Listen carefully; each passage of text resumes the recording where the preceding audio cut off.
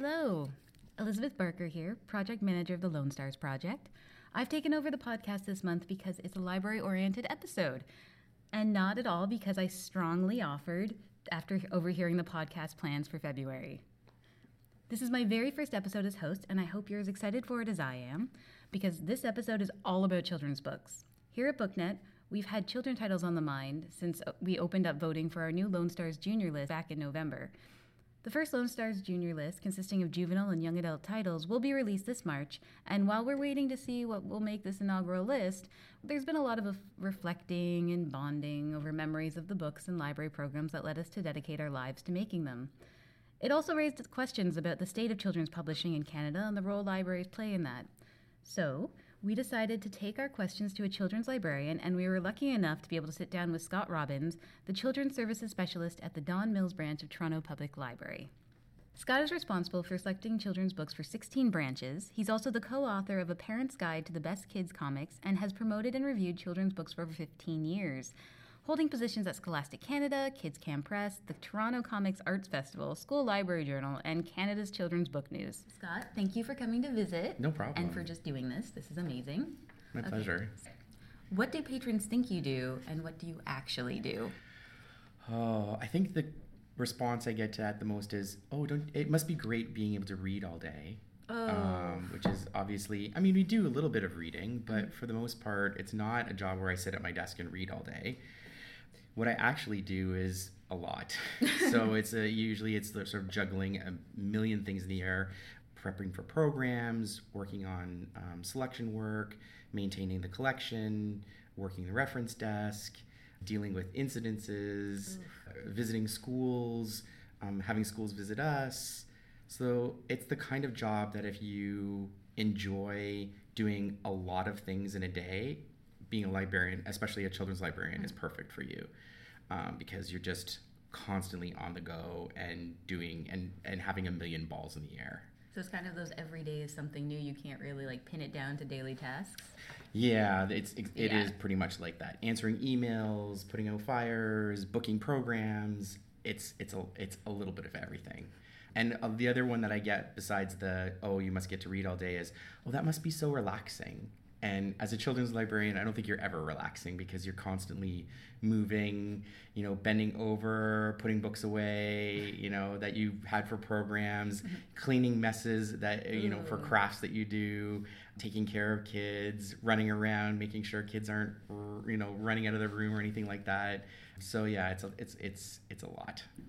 So, okay, now if we go to more the technical industry side of things. Mm-hmm. So there's a lot of debate, especially amongst publishers, about intended audience and what's considered an appropriate age range. Right. So do you have a standard rule of thumb that you can kind of pass along to sort of highlight this issue and sort of how big of a range is too big? Is it 5 to 10 seems kind of... 5 to 10 is pretty high.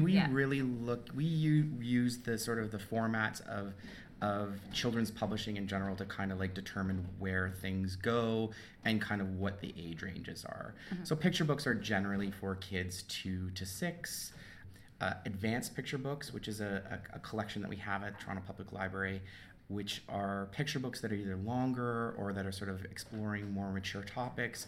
I would say that those would probably range from 6 to, and in some cases probably all the way to 12, depending on, the application and how they're being used. Yeah. The advanced picture books are used by teachers a lot in the classroom. I would probably say beginning readers are tools meant for kids who are beginning to read. Mm-hmm. So wherever the child is at in terms of their reading skills, but I would say 4 to 6, and then early chapter books is kind of 6 to 10, and then juvenile fiction I would probably say is 8 to 12. So there is some overlap between those different formats. But that's a pretty good kind of standard sort of rule for the age ranges in terms of the formats that they're meant for the kids that are who are reading those books. And it's kind of a sort of symbiotic relationship between content and format, because you have so much high-low sort of material probably. Absolutely, yes, absolutely. And within those sort of formats, you have early reader chapter books that are best for kids who are who are just kind of moving from beginning readers to early readers. But then they have ones that are slightly more sophisticated, that sort of walk that line between early chapter book and an actual juvenile fiction novel. Yeah. Can you answer the debate once and for all? What makes a YA book different from an adult title? Because this is something I get all the time as working in publishing, and I cannot give you an answer. Specifically, like a novel that's for teens? Yeah, that would have a YA tag. So The Hunger Games versus... Right. I think Battle Royale is actually not considered a YA book, but it's essentially the same story. Yeah. I mean, I think it's probably has to do. I mean, I'm not a teen librarian, so I can only sort of speak to my own sort of personal opinion. I think that the way that it's written, I think that teen books are usually fast paced, lots of dialogue. They can be heavily plot driven. But again, it's not a hard and fast rule. There are teen novels that are more sort of introspective and more about character. But I think that it's a really hard thing to grasp because it's a sort of energy that YA authors have that just comes through in their writing. Would you find that is what kind of makes it different from a middle grade book? I think that the difference between a middle grade book and a YA book is quite different. I think that a middle grade book really explores a main character's relationship with just their family and also the kind of making sense of the world around them, whereas a YA book is more about a main character's relationship with their peers and also trying to kind of figure out who they are in this world we're living in. So it's a lot more about identity and things like that. But the one thing that we are seeing is that there is a trend that things that were sort of more topics that were more kind of reserved for YA books are starting to kind of trickle down into middle grade, but of course being explored in a age appropriate kind of way, like suicide or divorce or alcoholism or mental illness or drug addiction. All of those kinds of things are coming up. I think the big one that is kind of still definitely reserved for YA is sex. So there are very little middle grade books, actually probably none, that actually go into they're an adult relationship. Exactly. Yeah. I mean, it's you get sort of crushes, but it's kind of that innocent kind of, pre-adolescent first kind kiss, of, kind of. Yeah, there's a definite line. That is good. Yeah. That is good. And also too, language. So in YA books, lots of swearing. In middle grade books, probably no swearing. So how do you find these books? How do they come to you? So I'm one of the selectors for TPL in terms of children's books. So I buy books for 16 branches in the city, including the one that I work at, which is Don Mills. And so there are selectors for each area of the city, and we're composed of a committee called the Children's Material Selection Committee. Good name for it, right? Yes. Yep. And so what happens is that we have a committee chair who meets with all the different publisher reps, and all the publisher reps bring all of their material to her. They present the books, and so that's kind of where we find out about most of the titles that we purchase for the library. Every once in a while we miss stuff. It just happens with the amount of books that we're buying. Yeah. And so what happens is that if there's a book that we don't have, the public can suggest a book for us to purchase. And more often than not, we do buy the books for the collection. Maybe not in huge numbers, we do get a lot of requests for self-published type material. Okay. And we have definitely a little bit more of a strict kind of review process for that. We expect that the book have some kind of review, either from a professional source or bloggers, things like that. Also, too, we like to read the manuscript, read the actual book, and see if it's of a specific quality. Every once in a while, you do find stuff that just doesn't quite work, and a lot of it is that in sort of the lack of understanding of what the format is, what you can do in the format, and what kind of content you can have in the format. So do you find that if a book comes to you and it says, this is for 5-year-olds, and you're reading it and it's definitely talking about something a 12-year-old will be going through, that you override sort of what the publisher has sent you in their metadata? Yeah, I mean, we don't really, we don't pay super close attention to a lot of that metadata. Mm-hmm. I mean, we use Whitehots to purchase all of our books. Okay. And they have all the information with the books, and all the data is in there. And a lot of times we will go by what the publisher says. But every once in a while, we will move something into a different area of the collection because we feel it would be better suited and will actually reach the audience that it's meant for. But I would say that doesn't happen a lot. Yeah. That's good, though. That's few and far between. Publishers have a good sense. I mean, the perfect example is ABC books. People love to do ABC books. And we definitely see ABC books that come across, our desks that sometimes are very sophisticated, very artistic, which is beautiful. Mm-hmm. And a lot of times those books will end up in our advanced picture book section. But as an ABC book, an ABC book is meant for kids who are learning how to do ABCs. So there is a certain level of disconnect there. But if it's beautiful and artistic and gorgeous, we're still going to buy it for our collections. We just may not have it in the regular picture book collection.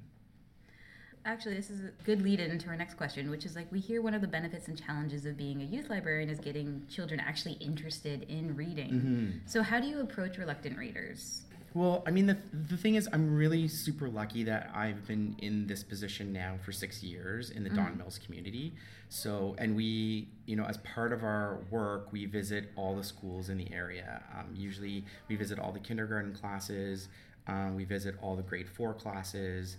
So the kindergarten classes is to sort of introduce children to the concept of the library, give them an opportunity to get their own library card. And then the grade 4 is kind of like a, hey, remember us? We're the library. We've got cool stuff. Because grade 4 is kind of where you start to see the interest in reading start to wane. And so we do visits with all the grade 4 classes. But we do class visits, a lot, and we offer, we give teachers the opportunity to come to the branch with any grade level. And so, being part of the Don Mills community for 6 years, I know a ton of the kids. So I have buy-in from not just the kids, but also the parents, that they trust that the recommendations that I'm giving these kids are going to be good recommendations. In terms of reluctant readers, the thing that I like to do the most is provide as many options as possible. So, and the other thing I'd like to do is talk directly to the child, because a lot of times parents will try to steer them into a specific kind of reading that they want them to have. And a lot of times that isn't always the best starting point. So I talk directly to the child and I say, what TV shows do you like? What movies do you like? When you did read something last, what was your favorite book? Mm-hmm. Or when you read, what are the things that you like in terms of subject matter? Or do you like funny books? Do you like, fantasy, things like that? And then what I do is I provide multiple options for the kid, obviously with the parent there as well. Yeah. And I try to kind of we're providing lots of options for your child so that they can, they can select the one that they want to read. So they feel kind of empowered that they're actually making the choice, that it's the thing that they want to read. A lot of parents will come to me and say, I can't get my kids to stop reading graphic novels. And I always say, that's not a problem. Yeah. Okay. They should continue. Yeah. There are so many, graphic novels for young readers is sort of the biggest growing category, I think, in children's publishing now. I'm not sure if that's true, but I think it is. Yeah. Anecdotally, exactly. Yeah, I always say, well, if you want your kid to also read a prose book, don't shut them down from reading graphic novels, because that's creating a negative experience of reading. I always say, give them a graphic novel and then give them an actual prose book that's sort of similar to the graphic novel that they want to read, so that there's some sort of familiarity between the two, and that there's not this is the reading I love to do and this is the reading I'm being forced to do. Yeah. I'm finding too that there's sort of a cross-platform. So example is Buffy the Vampire Slayer, which of course went to comic books after the show, but then I found a kid's book, like an actual picture book, and it's sort of kind of guiding them through the journey, so you get to stay with these characters as you grow reading, which seems to be a pretty good idea in terms of reaching, I think, children's interests. Right, and actually there's a new Buffy sort of hybrid graphic novel prose book that just came out. Yeah, so you should definitely check that. If you're a Buffy fan, you should check that out. I know, I'm going too. through it right now. Yeah. I'm on season 6. I'm going to do it. I'm very excited. So, okay, what type of content do you wish was actually included more in Canadian libraries? I mean, I think the big topic right now in publishing in general is diversity. You know, characters of color as main protagonists, LGBTQ characters as protagonists in books for kids. Kids of, you know, with you know, different either mental illness or, you know, differentiated learning or any kind of like books that feature characters that have some kind of difference, I think is what's needed more in publishing. And this is echoed by, you know, ALA and so many other different places. So I'm just kind of preaching to the choir kind of thing. And we're definitely seeing more of that and seeing them being successful, which is great, and winning awards. And, you know, if you look at sort of the Newbery books that won the last few years, there's been some great diverse books in those lists. So yeah, definitely more diversity. And also too, I think that mental health is something that's definitely going to become a bigger topic that is going to be discussed in terms of not just teens, but also kids, and having more books around the idea of, like, you know, kids and mental health, I think is really important. That's fascinating. Thank you so much for stopping by. I learned a lot. I hope our listeners did as well. Thank you. The Lone Stars Junior List will be announced the first week of March 2019.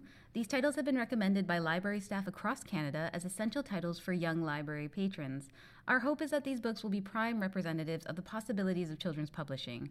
We look forward to announcing a new list every other month, and you can be the first to know by following us on pretty much all the social media platforms. There's a Lone Stars CA out there, but you can also just click the links in the show notes. Another big thank you to Scott, who passed on so much amazing knowledge, and thank you, dear listener, for making it this far in the podcast. I hope you've enjoyed it, and I also hope that they'll let me come back, because I don't think I swore or anything. And we'd also like to thank the Government of Canada for their ongoing support for this project through the Canada Book Fund.